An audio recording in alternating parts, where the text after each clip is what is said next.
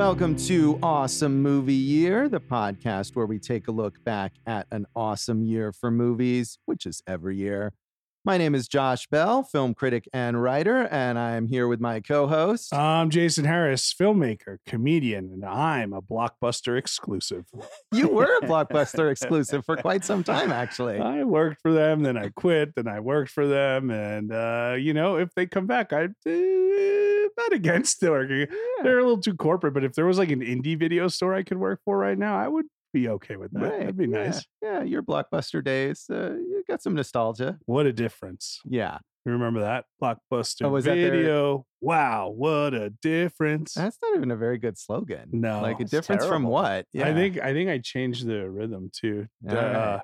Well, I think did you notice that, Dave? I made it a little talking headsy. Yeah, You got that it. was You got a it. little, Yeah. a little catchy. This could be the place.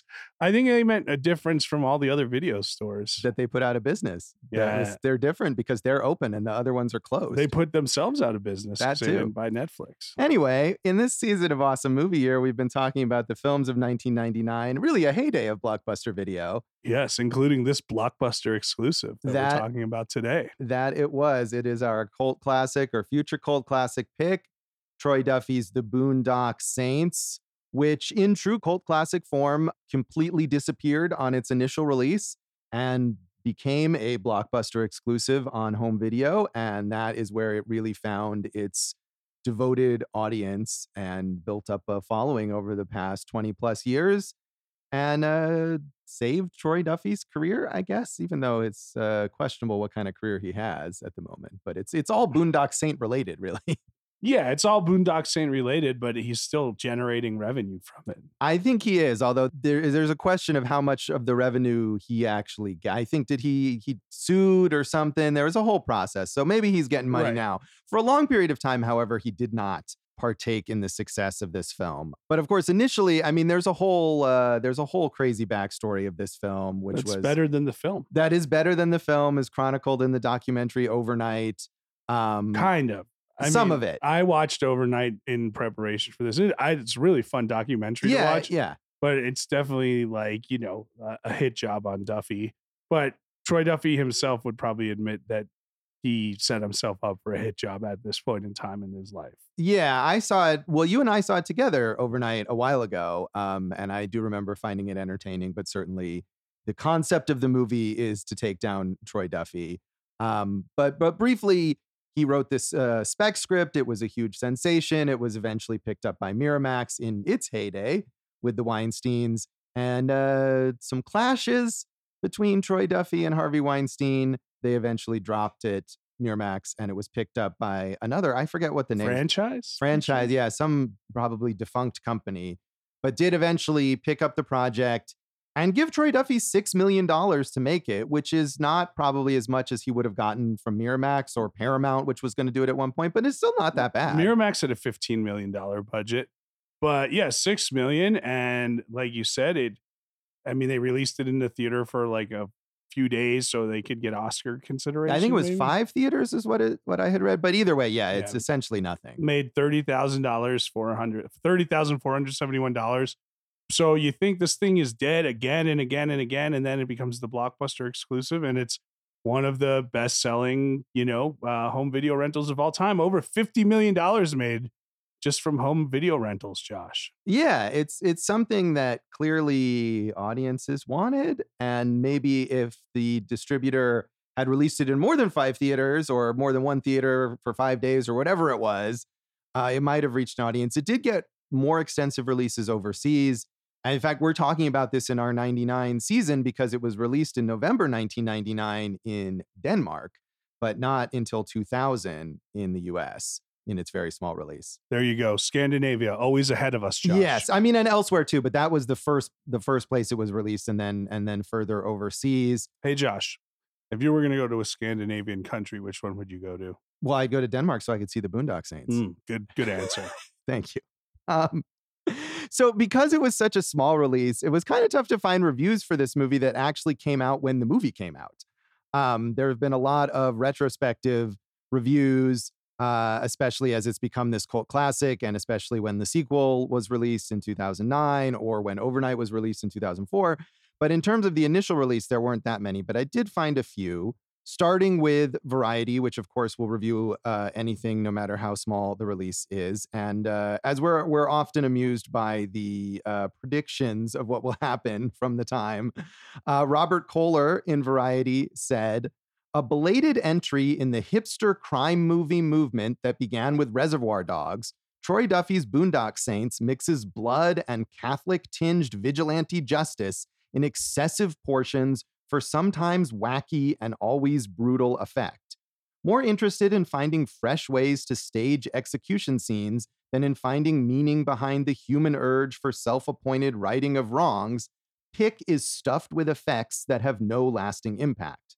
Highlighted by Willem Dafoe's most eccentric turn since his deranged Bobby Peru in Wild at Heart, this limited release will fly under the radar of most Gunslinger fans, who will catch up with it at their local vid hangout." Well, they did. They did. So that was correct. Oftentimes we get these wildly inaccurate predictions from Variety. The thing is, though, like, this is definitely not a hipster shoot 'em up. Like, there's nothing. This is like a grunge new metal shoot 'em up or something like that. There's nothing hipster about the dialogue or about the characters.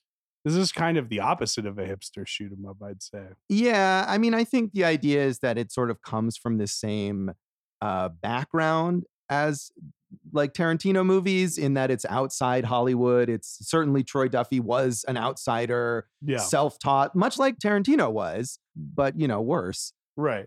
But you like these characters, maybe you like them, maybe you don't, but you're not like, oh, they're so cool, like a Vincent Vega type or something like that. They're not that, and the dialogue certainly isn't clever or good in any way. But I mean, I think the characters, part of what's really kind of pathetic about this movie is that the characters are meant to be cool. Maybe not Vincent Vega cool, but you're meant to think they're like awesomely badass. That's what I got out of it too. Yeah.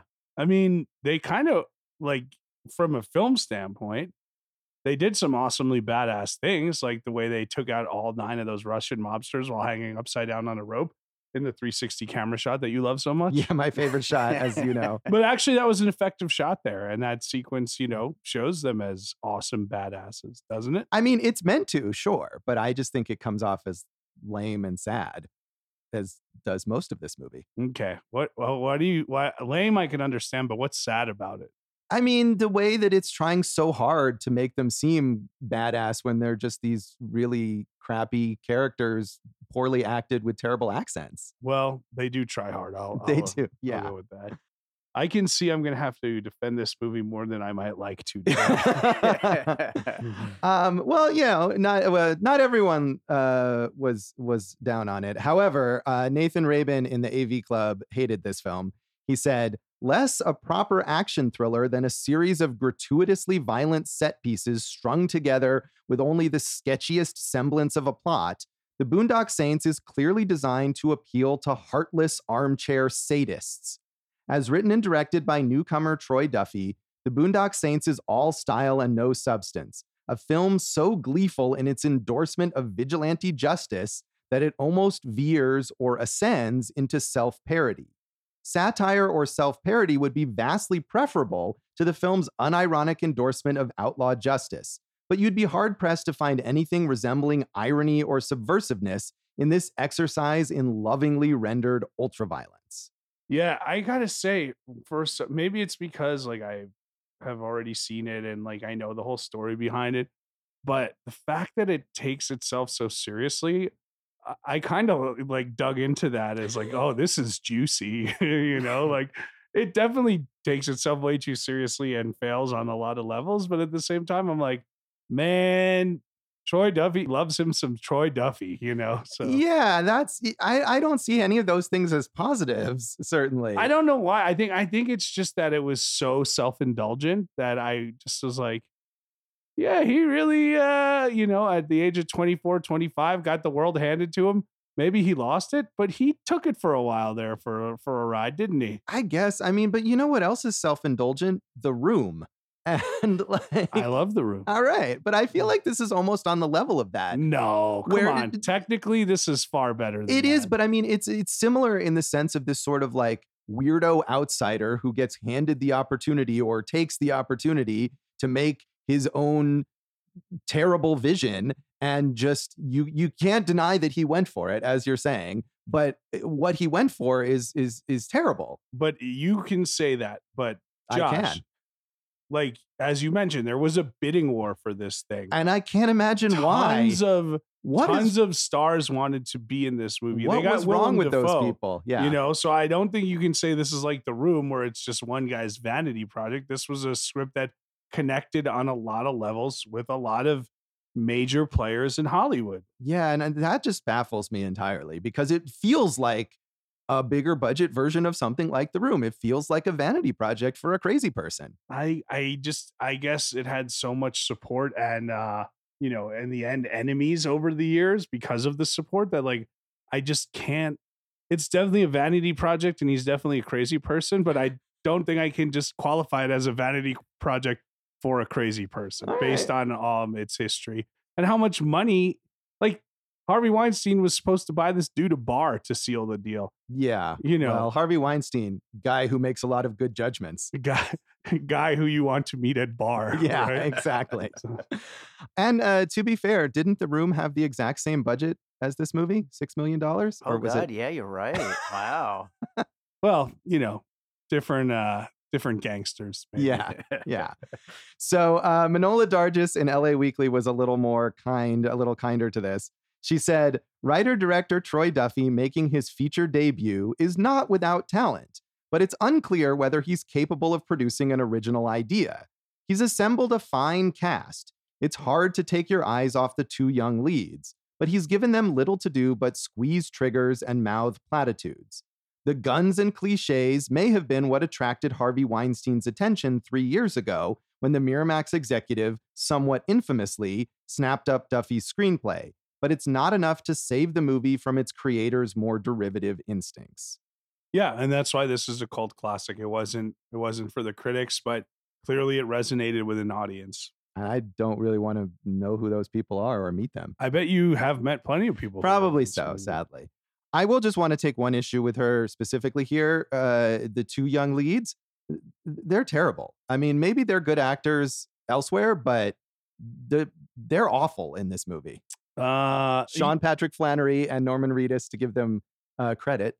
Yeah, there's definitely a stoicism, shall we say, to the performances. That is one way to put it. I would say they're blank, flat, barely present. And Norman Reedus is a huge, you know, fixture on television with The Walking Dead, and Sean Patrick Flanery works constantly in Europe, I think. Right. I mean, I'm not saying that these guys can't do good work or haven't done good work in other things, but it's a lot of it. I mean, it comes down to also the writing and the directing. And these characters are such nothings. I was watching this movie and I got to the end and I realized I don't know what the characters' names are.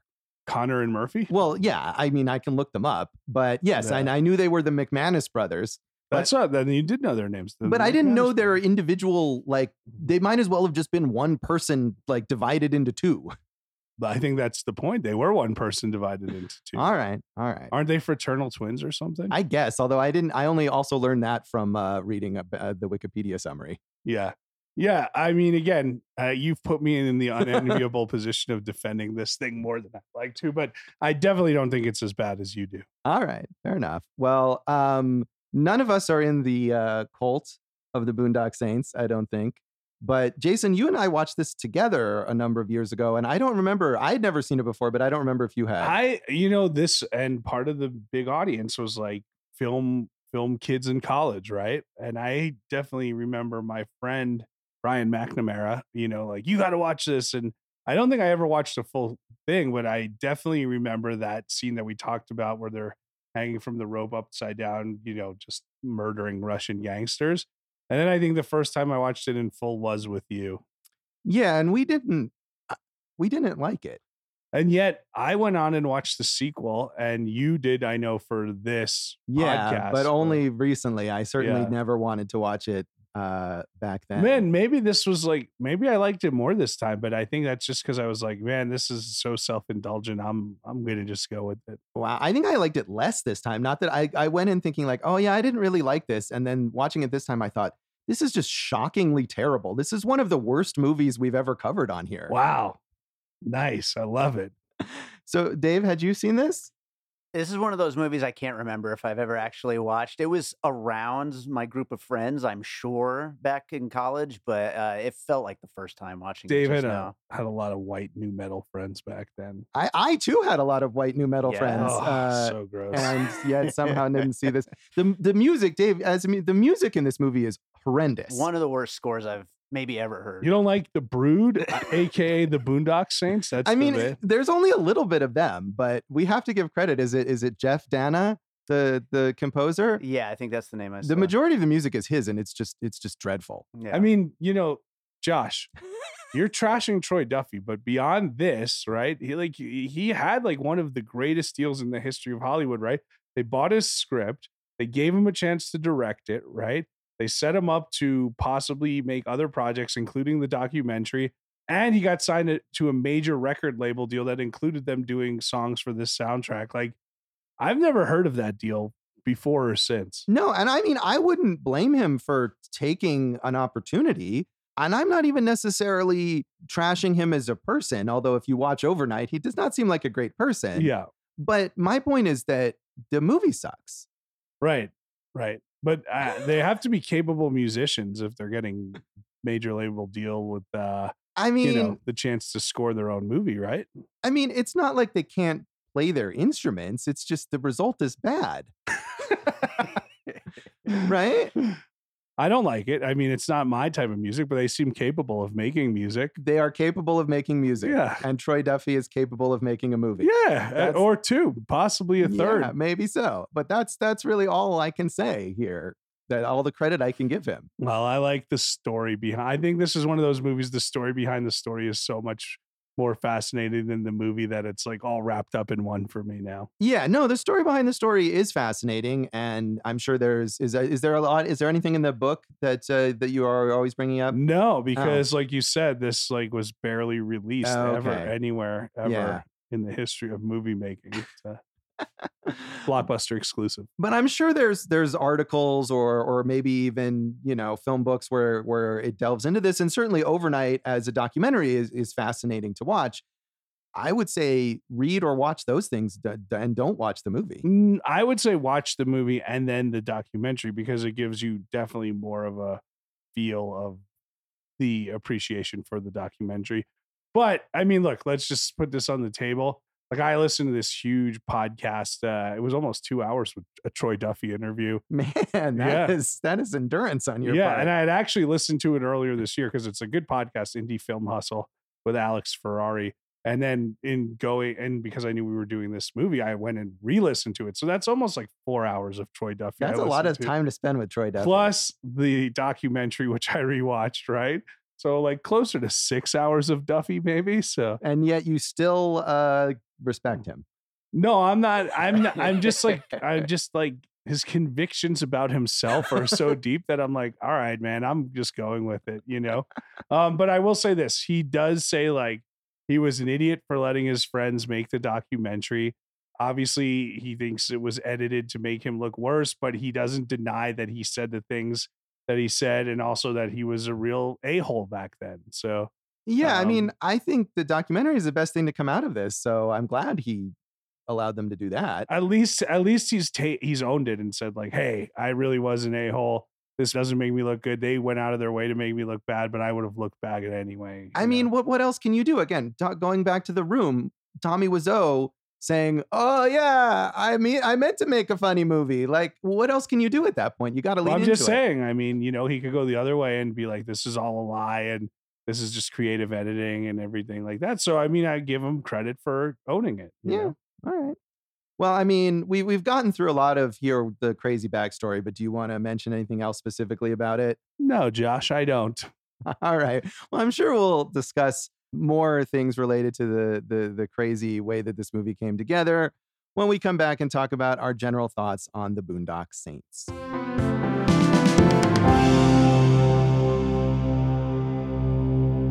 Welcome back to Awesome Movie Year. In this episode of our season on the films of 1999, we are talking about our future cult classic pick, The Boondock Saints by Troy Duffy. And what is there to say about The Boondock Saints? It's ostentatious. It's indulgent. It is abrasive. It is full of long shots of violence and slow motion. Willem Dafoe's in a wig at one point in time. There's Catholicism and opera. There's tattoos and dark coats. Yep, there's all of those things in this movie. What do you You want me to really say? encapsulated the vibe of this film right What do you there. want me to say, man? You've been designated the defender of this movie. Okay, so- I'll defend the movie, right? What Troy Duffy said is that he took a theme and he just twisted it a little. So as opposed to making like a hey, you wronged me, so now I'm gonna get my revenge on you, it was you wronged society, so now we're gonna kill you, pretty much. So that kind of vigilante justice, he felt kind of like helped set it apart from other things. And it does kind of carry the story. And I'm done. this story. This movie really does. I will say, as terrible as The Boondock Saints 2 is, it has a much more like defined plot. Really? It makes no sense, but at least you're like, I sort of see there's like a narrative, there's a goal in mind, that the characters are pursuing. There's a goal in this one. They're killing all the bad guys. Kill all the bad guys. Kill There everyone. were points during this movie that I wasn't sure at all what was happening. Like, it just seemed like things. These guys, they had to defend themselves against the Russian mobsters. They go to jail for safe holding, and they have, a religious epiphany. And they say, you know what? We have to make society safe, not just for ourselves, for everyone.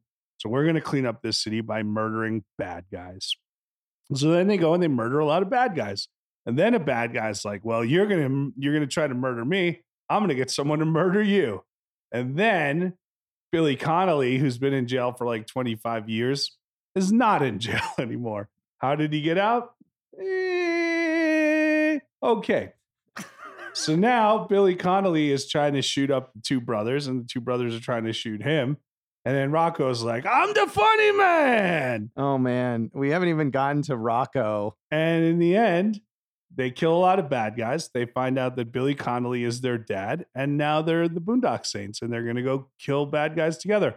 All the while, Josh, we're learning about a lot of their actions from FBI agent Paul Smecker, who's trying to put this together in a delightfully scene-eating performance by Willem Dafoe. Well, let me address that last point first. Willem Dafoe, first of all, great. Amazing. Wonderful actor. Fascinating screen presence, often plays crazy ass characters in a mesmerizing way. Is terrible in this film. I mean, again, it's self-indulgent, and maybe there was no real, maybe there was the direction of like go as far out as you want or whatever, but like, could this not have been, Josh? Could this Troy Duffy, Willem Dafoe connection be a more modern version of Werner Herzog and Klaus Kinski? No, it could not be. No. Willem Dafoe has worked with Werner Herzog, hasn't he? Probably. I'm sure he must Probably have. Klaus Kinski too. Yeah. Maybe not. But No, I don't if know. not, they should. He's amusing in this movie. I didn't find it amusing. I just found it really irritating and really just misguided and miscalculated. And I'm willing to give most of the blame to Troy Duffy because this is Because we know Willem Dafoe's great. right. Willem Dafoe is good, and like you said, he probably just said, "Hey, Willem, remember when you were crazy in all these other movies? Why don't you do like 10 times that much?" And he wrote the dialogue. He wrote the actions. I'm sure he came up with the brilliant idea to dress Willem Dafoe in drag and have him seduce some mobster henchman looking like Bugs Bunny in one of those cartoons where he dresses as a girl bunny. And Willem Dafoe, being a professional, said, "This is what my director has asked of me, and I will do it." He looked like he was having a good time. Maybe he was, but this is not a good use of Willem Dafoe's craziness.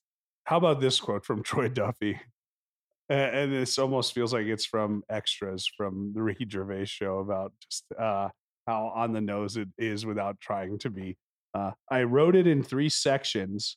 I wrote the very beginning, and then I started thinking of cool shit for the middle. Then somehow between the beginning and the middle, the ending dictated itself. Yeah, I mean, he might as well have just said, like, I don't know how to write a screenplay, and I decided not to learn. Is there anything you liked in the movie? There had to be something, right? No. You didn't like No. And none of the shot selection? Not really. I mean, again, if there's anything kind of cool, it's just because he's copying anything that he did well. You could argue, Tarantino or even other Tarantino knockoffs did better. Like, what's baffling to me most is not just that this is a bad movie, because there were plenty of bad, cool crime movies in the 90s that nobody cared about. What baffles me is that this movie has this ardent fan base Huge. of people who think it's good, or more than that, it's like their favorite movie. Yeah, they get the tattoos. That is just beyond. There's all the merch, Right. Maybe there will be a comeback tour for the band. Who knows? Probably not that I think didn't they put out an album or something at it one sold point? like less than 700 copies. But at that time, there were 700 too many, really. infighting and, Right. hating each other anyway. Right. So. No, like I said, I remembered thinking like this was dumb when we watched it however many years ago. But watching it this time, I just thought it's just horrendous and so misguided. How homophobic is this film? Again, I'm not going to defend that, obviously, right? But this is that 90s kind of macho vibe of like making fun of gay is like supposed to be funny, right? And we've seen that in tons of movies, and it's not, but that was not. He's not the only guy to do this. No, but I feel like he really does it a lot more mean-spiritedly, and if you want to argue that it was the time and place, watch Boondock Saints 2, which is far more homophobic. Tell us about Boondock Saints 2. Came out 10 years later. Tell us what goes on in Boondocks 2. Well, you've seen it, haven't you? Yeah, but it was so long ago, I don't remember it and didn't watch it again. They come back and kill more people. I mean, but isn't it like the 2 brothers are like living and hiding in Ireland? Right? Yeah, they're living in Ireland with their dad, and then the son of, so in this film, the Yakovettas, that's the big Papa Joe mob family, and Papa Joe is the leader, not Papa John, but he is the ultimate sort of like big crime boss that they're trying to get to in the first film. Yeah, and they kill him at the end in the big climax in the middle of a courtroom full of people. Right. And then they just leave. And contrary to what you're saying, when you summarized it and said at the end is they become the Boondock Saints and they kill more people, I guess they've decided we've now solved crime in Boston, so we're going to go move to Ireland and live on a farm with our dad. That sounds nice. So it does. It sounds funny, very nice. But crime continued, shockingly. And so the son of Big Joe, played by Judd Nelson, is don't you forget about previously unmentioned and is now out of prison. And so he wants to lure them back so that he can get his revenge. Does he have a cool name like Papa Joe? Maybe, I don't remember. All right. His cool name is Judd Nelson, was cheap. And so he stages a murder of a priest in like the style of the Boondock Saints. And he knows that if they're being blamed for murdering a priest, which is, sacred to them, that will get them to come back to clear their name. And so they do. Yeah. So my question is, if they're already living in Ireland and there's a murder in Boston, why don't they just go, hey, we're in Ireland? Yeah, you would think as I said that there was more of a plot, but it doesn't make any sense. It's completely incoherent. By the way, Judd Nelson's name, Concezio Yakoveta. There you go. So he just has a normal It's not name. like it doesn't have a cool nickname. Baby Joe. No. It's just that there are other people had nicknames. There was a Gorgeous George was one of like the henchmen that, there's a lot of, there's a scene of Gorgeous George. He's getting a massage. And when the Boondock Saints capture him, he's just in these little tight Speedo type underpants. and then he shits his pants, Oh, and then that's good. there's a nice shot of the shit stain on his pants, and really that's kind of a metaphor for the film as a whole. So let's get back But- to the original though, but- because that's the topic. So of they this. go and they do that, right? And Uh-huh. and then they just do more murders. Yeah, they do some more like they're trying to clear their names, but in the meantime, they're like, yeah, we're here, let's murder some people. So they murder some random they murder some like Chinese heroin smugglers at one point And for who's some watching reason. the farm while this is going on? Well, Dad's back at the farm for a little while. Also, we get a bunch of flashbacks. Like Troy Duffy was like, I'm gonna make Godfather 2. Yeah. And so we get the whole origin story of Billy Connolly's character. And to be fair, I got stuck watching the 2 hour and 20-minute director's cut of this film, which was the one that was available easily to stream. So maybe it's slightly less unfocused in the main theatrical cut. Speaking of The Godfather, I did find, which this is comparing, which, let's keep comparing this movie to that. I did find it totally odd and very insensitive that Billy Connolly's character is nicknamed El Duce, which is Mussolini's nickname. You probably don't want to nickname your character the Fuhrer or something like that. Right. No, that's a good point that I missed that, but totally fair. Also, Il Duce, Italian. Yeah. Billy Connolly's character. I mean, I think it just means like the boss or well, something. right. like Yeah, that, exactly. But yes, it has those connotations that of you Mussolini, yeah. right. You don't want. But I would think that Troy Duffy was not ever concerned with the insensitivity in any way. Yeah, I mean, when I was watching Overnight, he's just a jerk to everybody, right? And I'm like, I can not only just tolerate it, but also be like, this is a dude in his 20s. He got too much money too fast and already had a big ego, and now he's just like a raging narcissist, and everything's falling apart, and he can't get it back together. So his ego's taken over, and all he can do is try to fight out of the corner, right? That's how I felt. But then at one point in time, he goes, we're not going to see any money, this record label. Look at how Jewish they're being. And I was like, that one's not good, Troy. You can't, between that and Il Duce, maybe slow down a little on the racism, fella. Well, there's a huge centerpiece, a long scene that clearly Troy Duffy thinks is hilarious of Rocco, David Della Rocco, who is playing himself, Rocco. I guess. Yeah.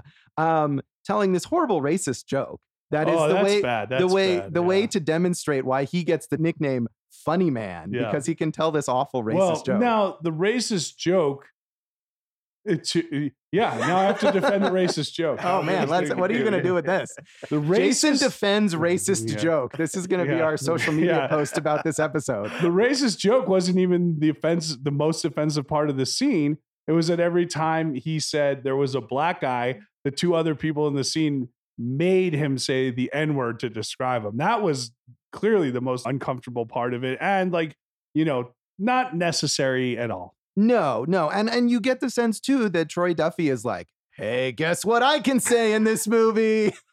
Yeah, there was no point. There was no point to it. So. Yeah. Of course, also worth mentioning that one of the people in that scene encouraging the use of the N-word is Ron Jeremy. Yeah. Problematic. Yeah, a little bit. Can we talk about what else is terrible in this film? How about I go over some alternative casting? All right. I don't see how they could have cast the greatest actors of all time in this film, and it still would have sucked. Well, I'll tell you who that was there once Dave hits us with the alternative casting song of the week. He did it. Close enough. Right. Steven Dorff and Mark Wahlberg as Connor and Murphy. Yeah, they're suitably terrible. Other names, Brendan Fraser and Nicky Katt. That could have been interesting. Yeah, that would have been something. Jim Carrey. In which part? I mean, I think he wanted him maybe for Smecker, I don't know, or maybe for one of the brothers, who knows. So, and then Ewan McGregor wanted to do the movie, but then they got into a fight over the death penalty, and he passed on it. Sure. And Wahlberg was going to do it, but he was considering it, but did Boogie Nights instead. Oh, but smart again, move. this was a huge, this was a huge deal. He had all these people in Overnight. They show him meeting with all these celebrities at that bar, Jay Sloan's, that he was supposed to own and everything.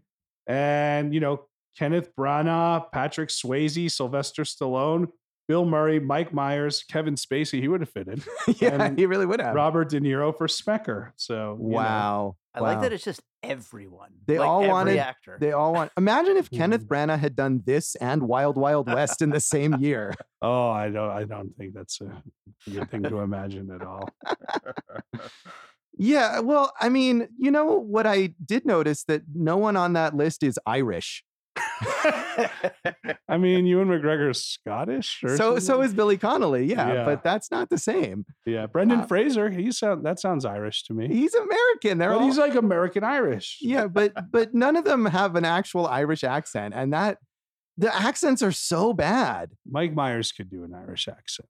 Yeah, I guess, but I mean, it would be a ridiculous. Mike Myers is known for the Scottish accent. My wife. Yeah, exactly. It's about where was Sacha Baron Cohen on that list?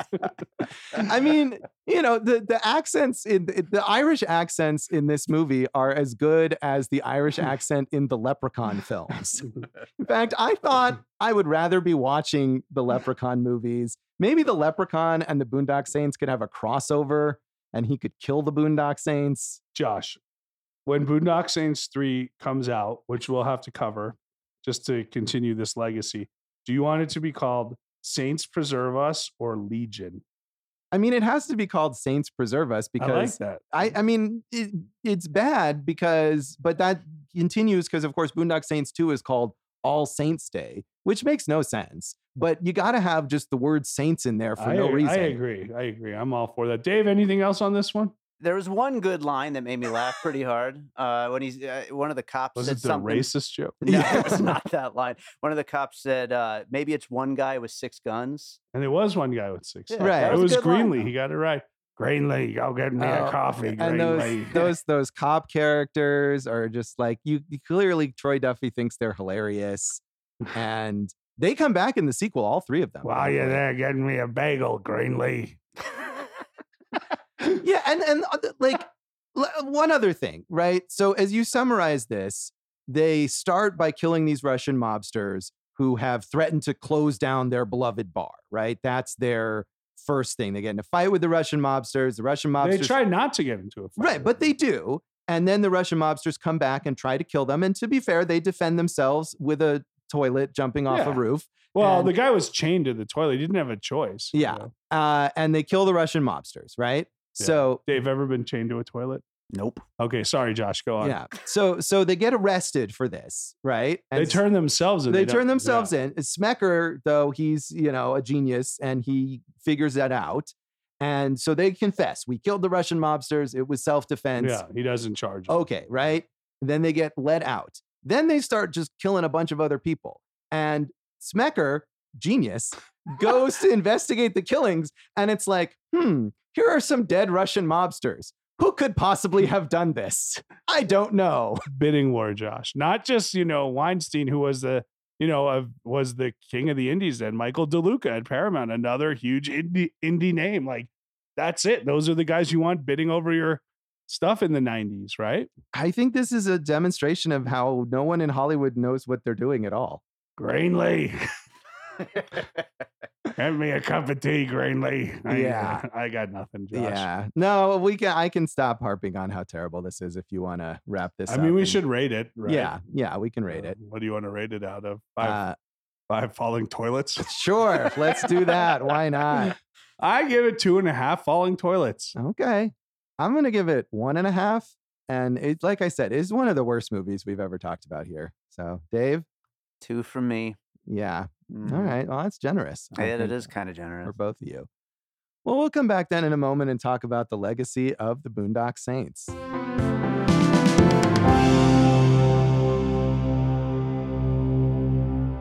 Welcome back to Awesome Movie Year. In this episode of our season on the films of 1999, we have been talking about our future cult classic pick, Troy Duffy's Boondock Saints, which someone listening probably hates me because they love this movie. Yeah, so. and I want to hear from you if you're that person. Eviscerate Josh on there. Because this has a huge cult following, as we've said. It would have been great because you said all 3 of those cops come back in the second one, but Willem Dafoe doesn't, right? Well, should I spoil the second one? Yeah, you should. Okay, yeah, he does. Oh, good. He clearly, they could not afford actually getting him. He has a cameo at the end The idea is that his character is dead, supposedly. And so his protege, who, if you think Smecker is annoying, wait till you meet his protege, Eunice Bloom, played by Julie Benz, in this horrendous, like terrible accents, this ridiculous Southern accent. So she's sort of the Smecker figure. She's the genius, and like Smecker, she is secretly endorses the Boondock Saints and is trying to help them behind the scenes. Yeah. So at the very end, she has to like go into hiding because she's helped them, too much and whatever. And she's going to some dock or something to go on a boat to escape. And there's Willem Dafoe. He's Smecker. Smecker faked his death for some reason. Yeah, because there's too much heat on him. Right? Yeah, I guess. And Smecker has teamed up with the Catholic Church to create some sort of vigilante killing network, I think it seems like. You know who they should start with? The Catholic Church. Yeah, exactly. People inside the Catholic Church. Yes. I just think that would have been a good runner to like, because we know the third one's about to be made next year, right? And they had the second one. Like, well, Reedus and Flannery signed on, I think. They did. Yeah, that was a point of contention. They had some kind of falling out, I think. Yeah. But how could that be? Yeah, because Troy Duffy's such a reasonable guy. Yeah. I mean, and Sean Patrick Flannery, he needs to work. No, he doesn't. Look up his IMDb.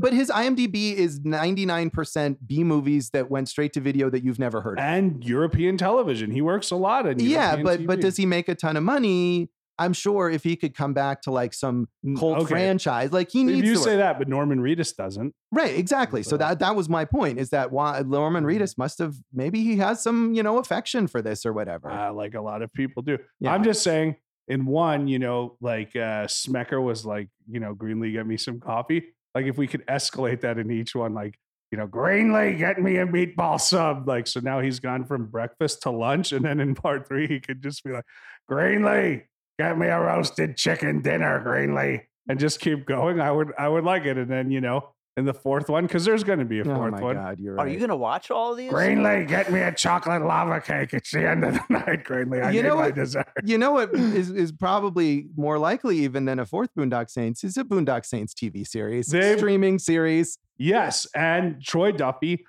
who you don't like, I was going to say he's plenty capable of like shooting something like that. He is plenty capable of shooting something. So actually, it's funny you mentioned that. It was being developed in like 2016. It was called Origins. Oh, of course it was. Yes. And you know who he developed it with? Sam Macaroni. Oh, well, we'll get to Sam Macaroni in a minute, but I just want to puncture your amusing fantasy and let you know that Greenlee is killed in Boondock Saints 2. Why?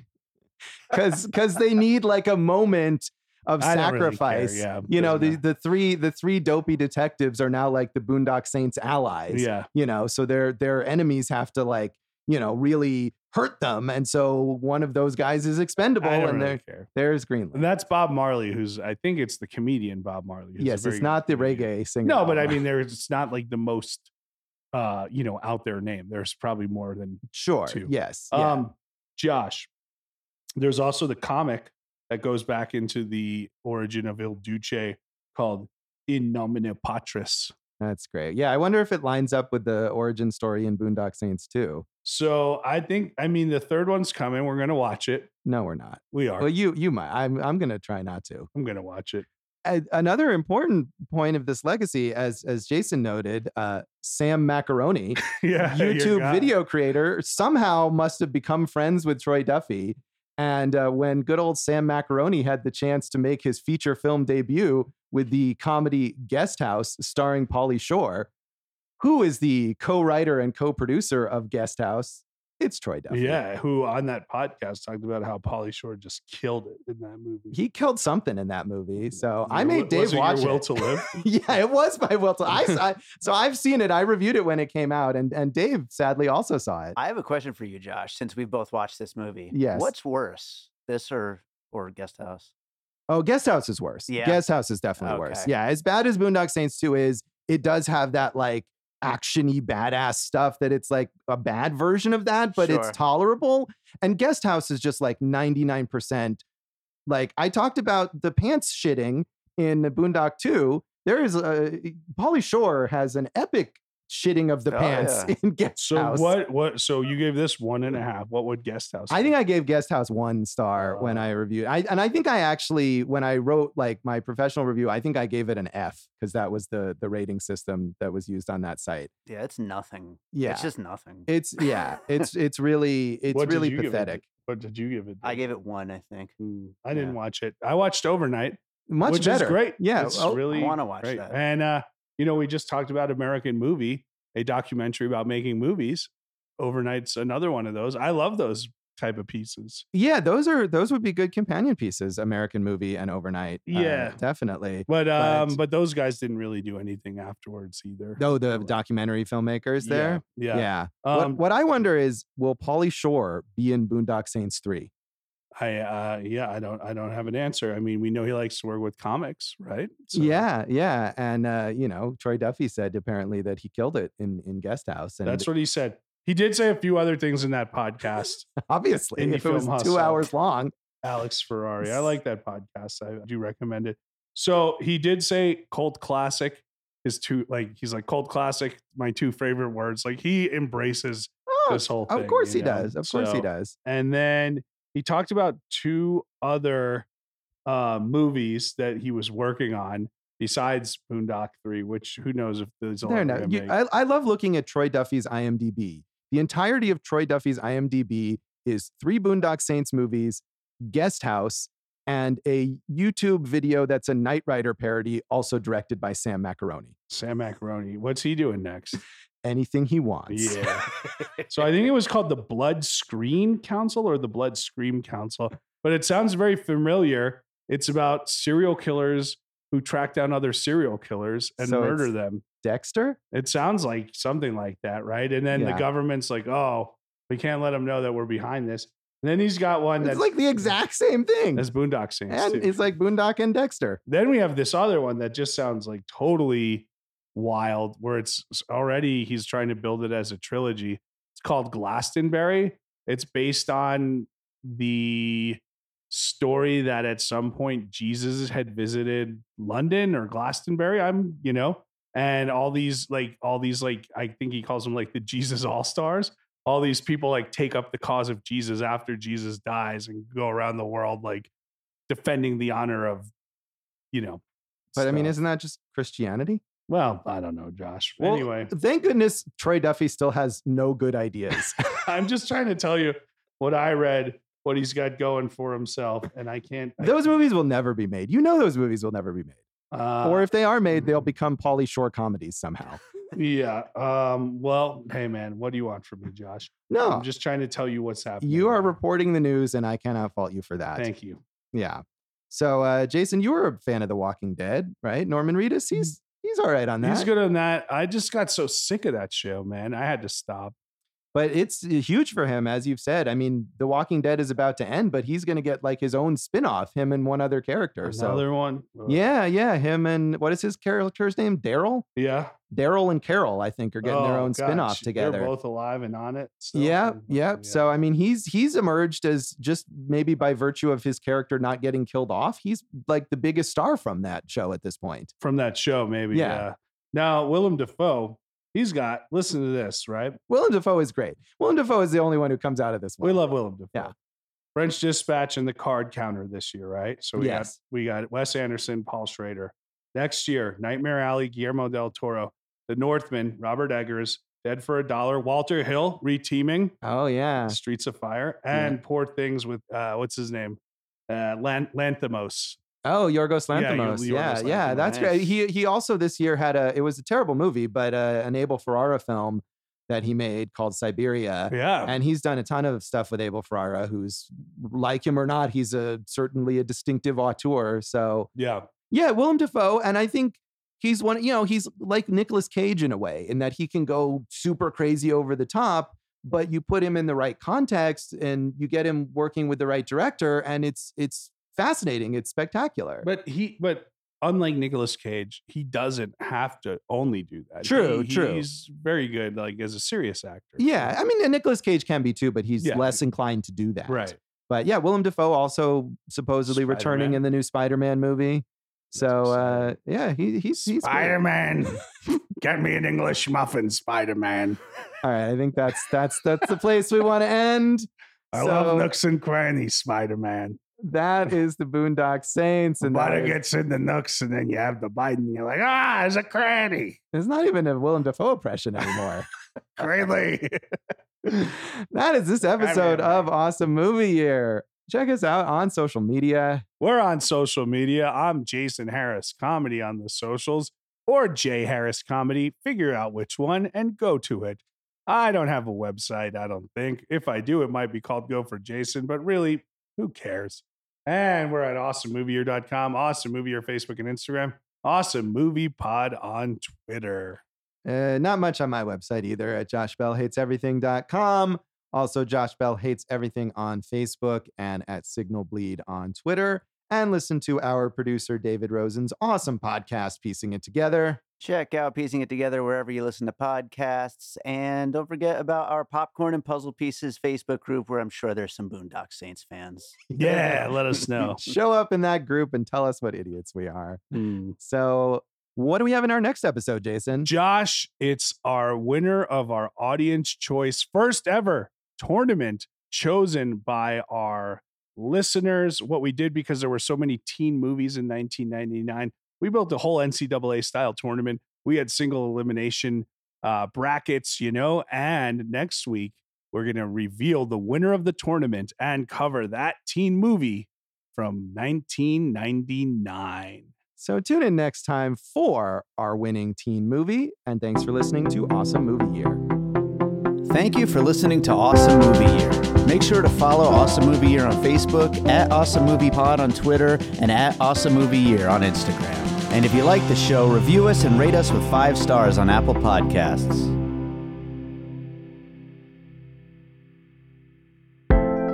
An All Points West production, produced by David Rosen in Las Vegas. I gave Boondock Saints the same as I gave Star Wars. You gave Star Wars 2.5. Yeah. Well, I mean, Star Wars was also the personal vision of a Hollywood outsider. Yeah, who spawned a lot of merch. Lived off the merchandising rights, right? So perfect. There you Makes go. total sense.